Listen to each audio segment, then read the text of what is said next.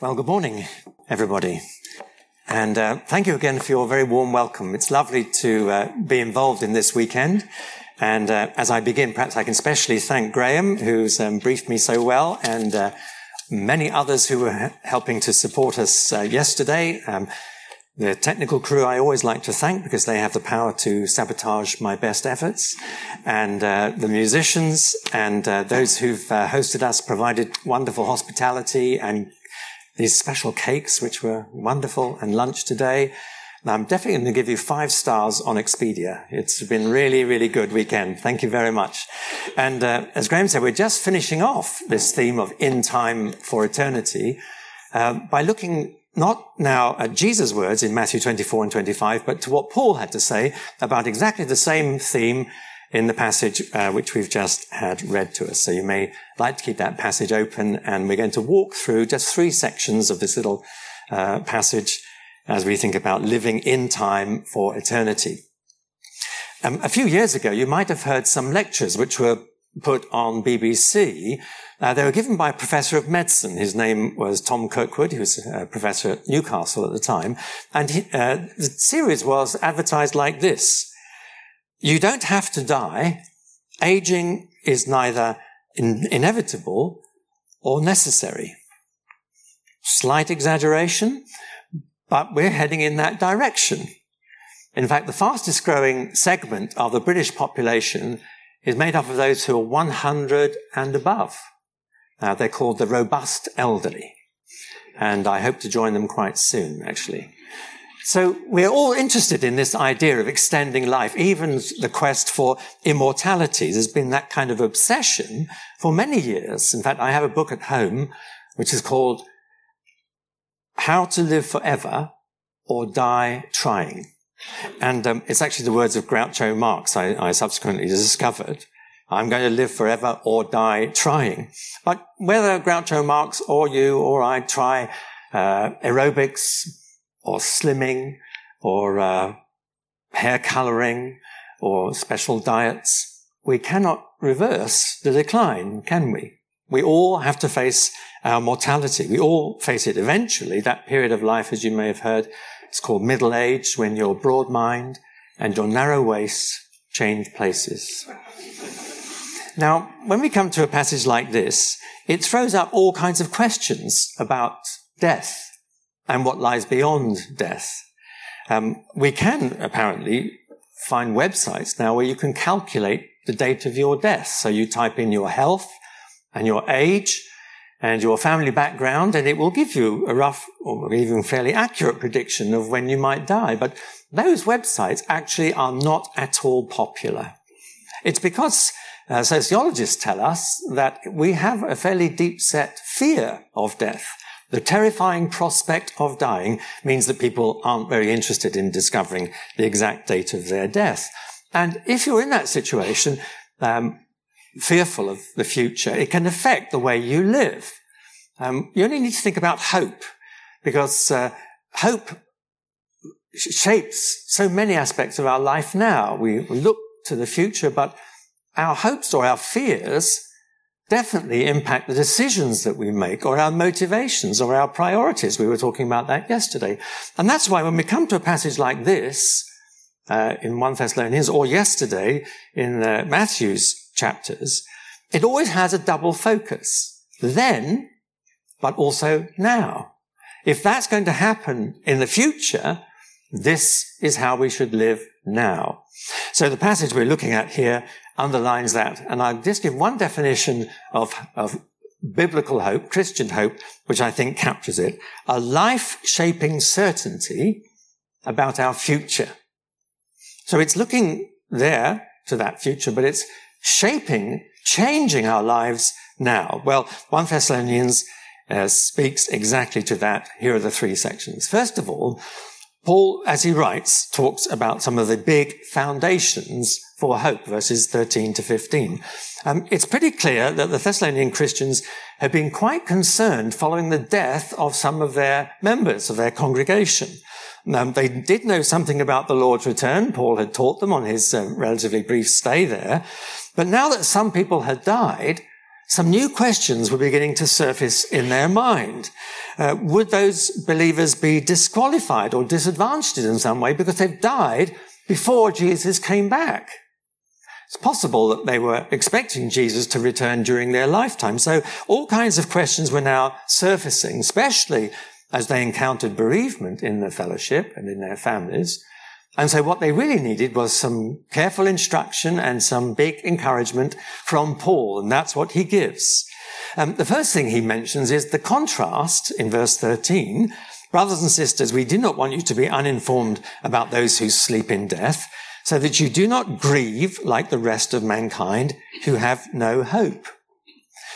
In the non-Christian world, of course, there is this lack of hope. I've mentioned it already. This terrifying prospect of death hangs over people. I think it's one of the saddest results, in fact, of living a life outside of a relationship with the God who made us and who redeemed us, is this loss of hope. Paul elsewhere talks about people like that who are without God and without hope. They might have some suspicion of an afterlife, but there's no real certainty for so many people. Well, of course, Christians do feel it very keenly when someone dies. Verse 13 is not meant to imply we do not mourn. Of course we do. In fact, my own view is that sometimes as Christians, our emotions are heightened, and we might feel the sorrows and the pains of this world and of our lives and of indeed death itself. We may feel those more keenly because we are Christian believers. So Paul's not saying you don't mourn, but he says, you'll notice in the phrase, we do not grieve like those who have no hope. Because we do have hope, and he's going to explain why. Here's the foundation of it, verse 14. For we believe that Jesus died and rose again, and so we believe that God will bring with Jesus those who have fallen asleep in him. So the foundation of our hope, Paul is saying, is a past event as well as a future event. I've always used this idea of hope a few times in these opening minutes. When we talk about hope, we're normally thinking of our expectations of the future. We hope the sun's going to keep shining. We hope it's going to be a good lunch. We hope the preacher will finish quite soon. We have all kinds of expectations when we use that word hope, but there are no guarantees. Whereas what Paul is saying here is that because Jesus died and rose again, so too will we. Peter says exactly the same in his first letter. Do you remember? He says, hope through the resurrection of Jesus Christ from the dead. So Christian hope is based on something which has already happened. Jesus who died and rose again. Jesus who will come again, but Jesus who died and rose again, that's the foundation for our hope. Jesus has introduced us into that new life of resurrection, if we put our trust in him, if we are in Christ, which is the phrase Paul uses in this passage. So because Jesus is risen, we are guaranteed the certainty of our resurrection, our future life, and indeed Jesus' resurrection opens up the whole new age, the whole perspective of a new heaven and a new earth. It's guaranteed.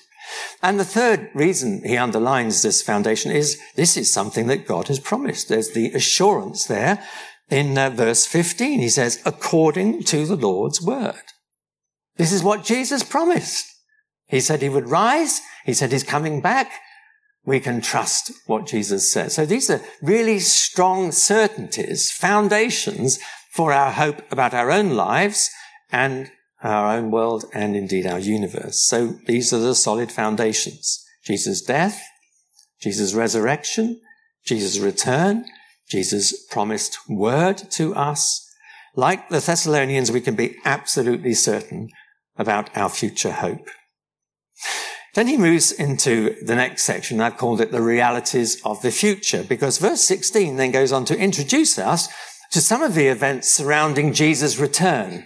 I'm sure you're familiar with this passage, and it's been explored by theologians for a long time, exactly what Jesus is meaning. We only have a few minutes. I'm following what most writers say about it with three events which are mentioned in these verses. First of all, of course, verse 16, Jesus' return.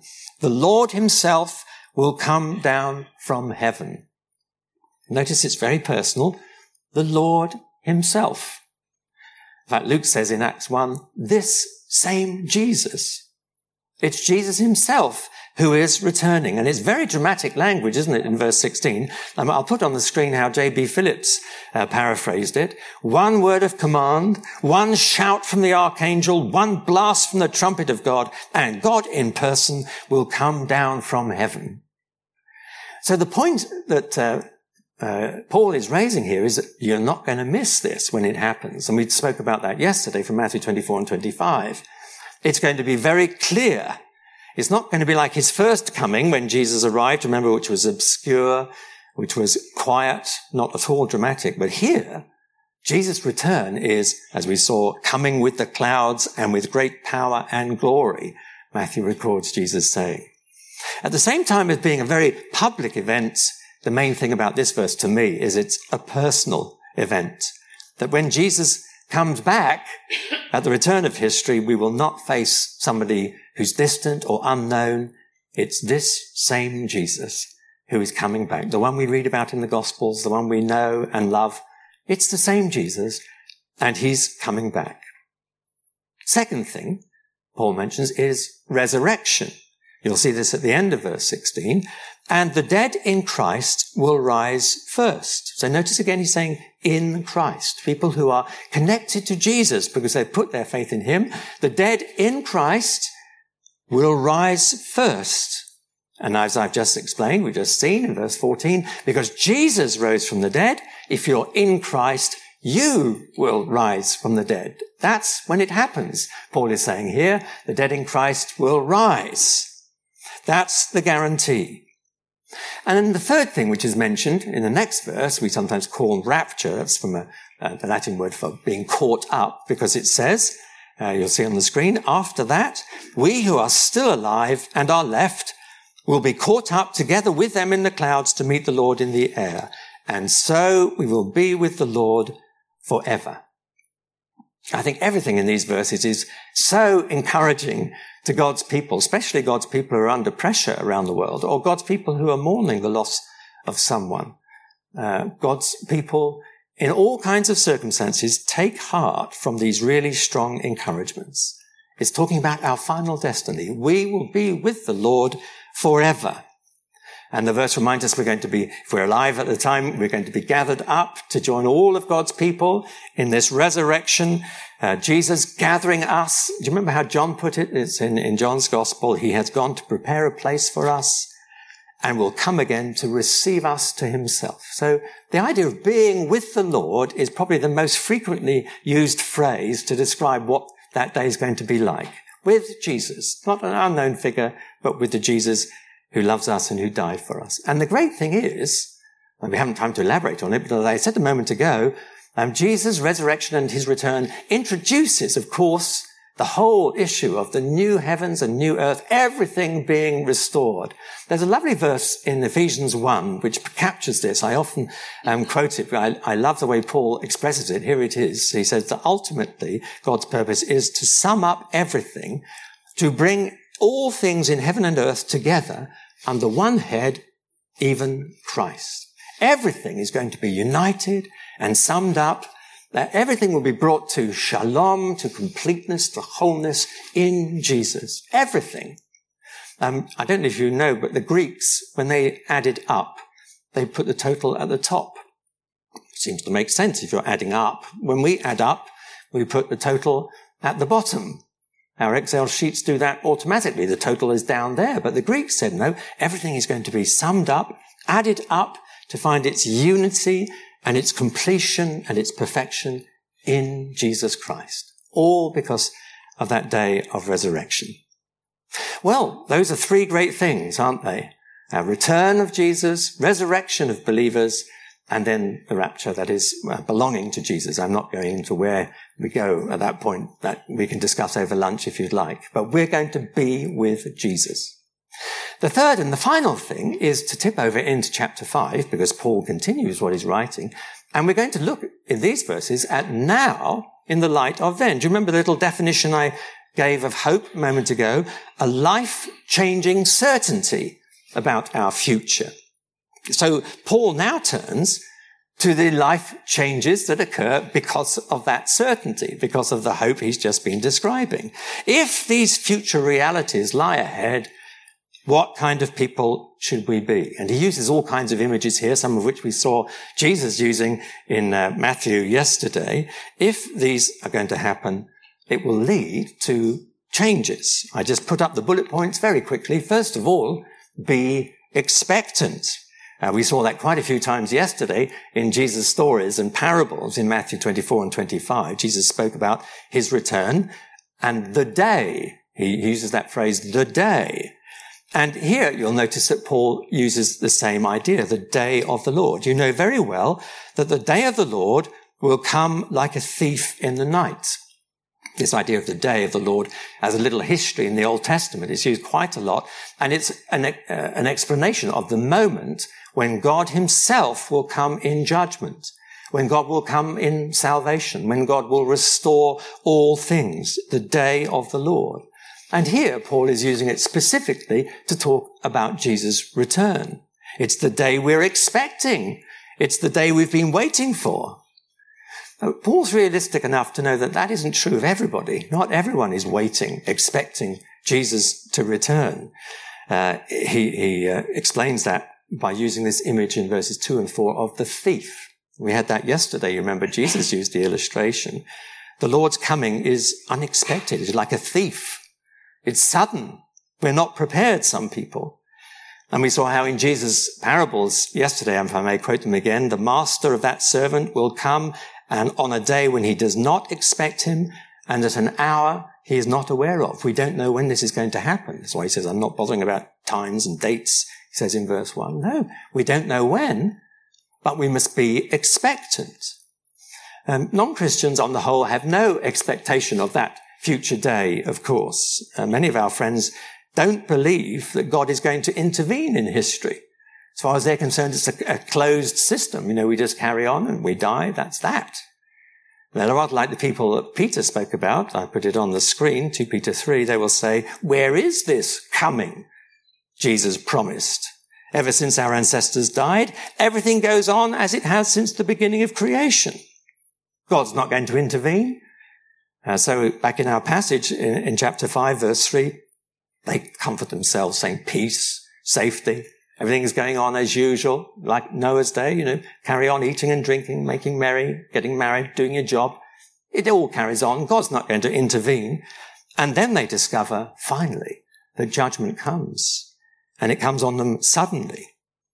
You notice in verse 3, Paul not only talks about a thief in verse 2 and verse 4 and verse 3, he says like a pregnant woman. In other words, he's communicating the same point. It can sometimes be sudden, can't it? I can't speak from experience, but pregnant women may suddenly, at any time, give birth after a number of months. Well, Jesus commands his disciples, we saw yesterday, to watch. And that really means keep awake. Be prepared for my return. Be on duty at all times. That leads to the next thing that he says in these sections, verses 5 to 8, and I've called it keep awake because he uses that kind of imagery. He sharpens up the whole thing by using this idea of light and darkness, night and days. In other words, which age are you living in? Do you belong to the day or do you belong to the night? Verse 5, you're all children of the light and children of the day. We do not belong to the night or the darkness. What he implies here, of course, is what the New Testament tells us, that when we put our faith in Jesus Christ, then we undergo a radical change of allegiance. We go out of the kingdom of darkness and into the kingdom of light, the kingdom of God's Son. And Paul spells out the contrast. The thief, whom we've mentioned, he comes in the night while people are sleeping, while they're drunk. But we Christians, we've opened the curtains. We're awake. It's the morning. The sun is shining. Let us not be like others, he says, who are asleep, but let us be alert and self-controlled, or sober, our translation sometimes put. Don't be drunk.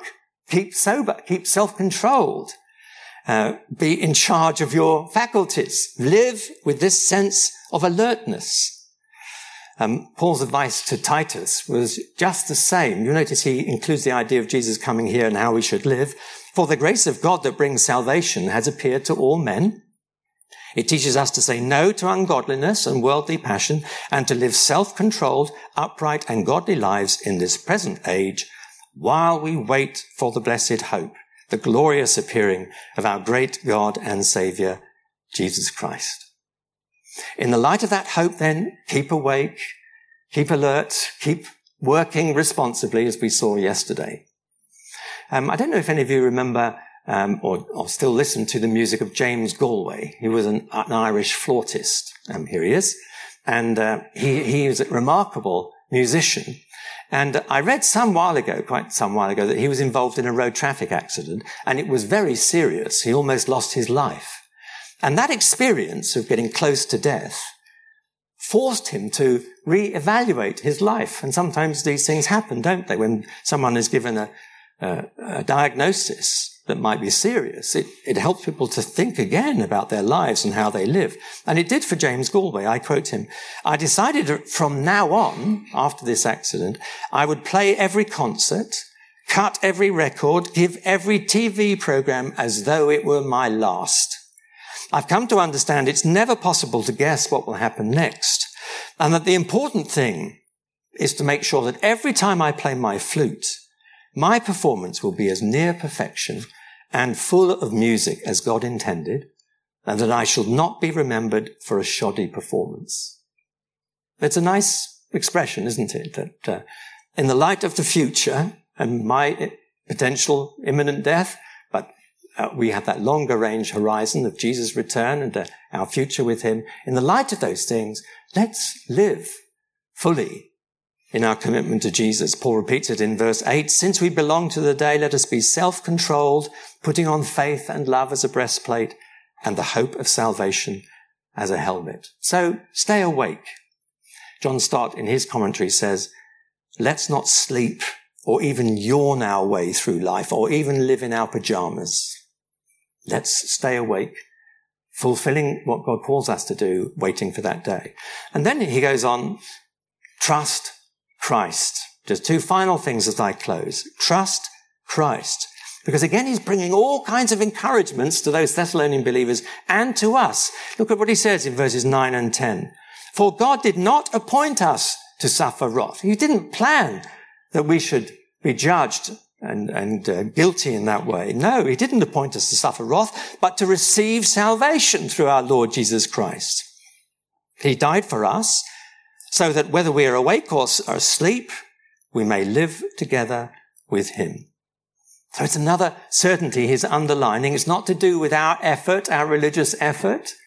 In fact, we often say, don't we, in terms of Christianity, it is not what we do, but what is done. That makes a difference. It is what Jesus has done, Paul is saying. It is God's plan. He fulfilled it in Jesus. It's all to do with his initiative and his grace. We are rescued from God's wrath. We are saved by the Lord Jesus. Verse 10, we are brought home to live together with him. So whether we're a believer still alive or whether we're a believer who's fallen asleep, which have so concerned these Thessalonian believers and perhaps us too, our destiny is absolutely secure. It's exactly the same. Whoever we are, if we put our faith in Jesus, we will be with him. So again, you see he's underlining these rock solid certainties. This is God's plan. We're appointed to salvation and everything has been achieved through Jesus. Final thing, strengthen one another. Therefore, verse 11, encourage one another and build each other up, just as in fact you are doing. He's picking up what he said at the end of chapter 4. Did you notice? Therefore, encourage one another with these words. And he says, support one another. Encourage one another. Keep repeating, reminding each other of these great realities. And that's what's been so refreshing about this weekend, I think. And again, thank you to you all for organizing and being part of it. It's been a wonderful opportunity to support one another, to encourage one another, to tell each other these great truths which we're in danger of neglecting in our everyday lives. Hold on. Keep going. Keep watching. Keep working. Keep expecting Jesus to return. It's then, but it impacts now. And that's really why we chose this little title for this session. It actually comes from a folk song sung by Judy Sill. And it's often been on my mind because it holds this double focus. It's about the vigilante. He's got his eyes on the horizon and his boots on his feet. That's a nice way of summing up what Paul is saying. Keep looking to that future, but keep your boots on. There's work to do. Or to put it as we saw yesterday from Martin Luther, work as though he will not be coming for 1,000 years. Be ready as if he should come today.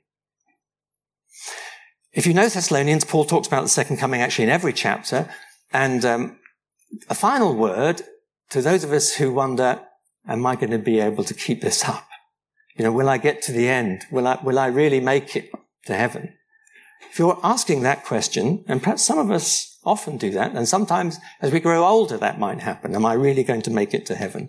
Well, Paul ends this letter with some words which I'm going to put on screen, and there's the final words of the letter, and if you can read them, perhaps you'll join me in reading these out. Shall we do that together?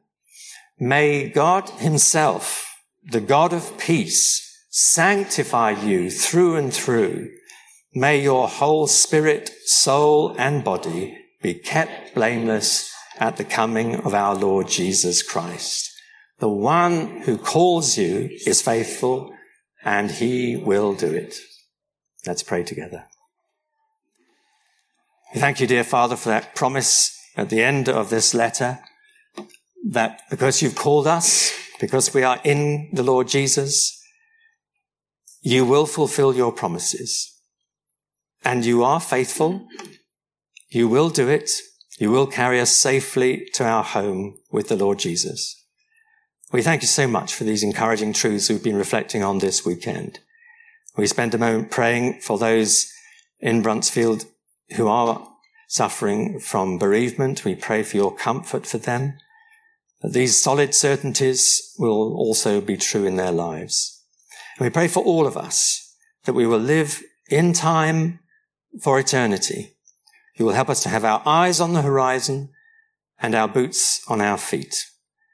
Help us to keep watching and waiting and hopeful and expectant of Jesus' return, and to serve him faithfully and fully and wholeheartedly here and now, knowing that we are roped to the safest guide in the universe. You will bring us safely home. We thank you, and we encourage one another with these words. In Jesus' name, amen.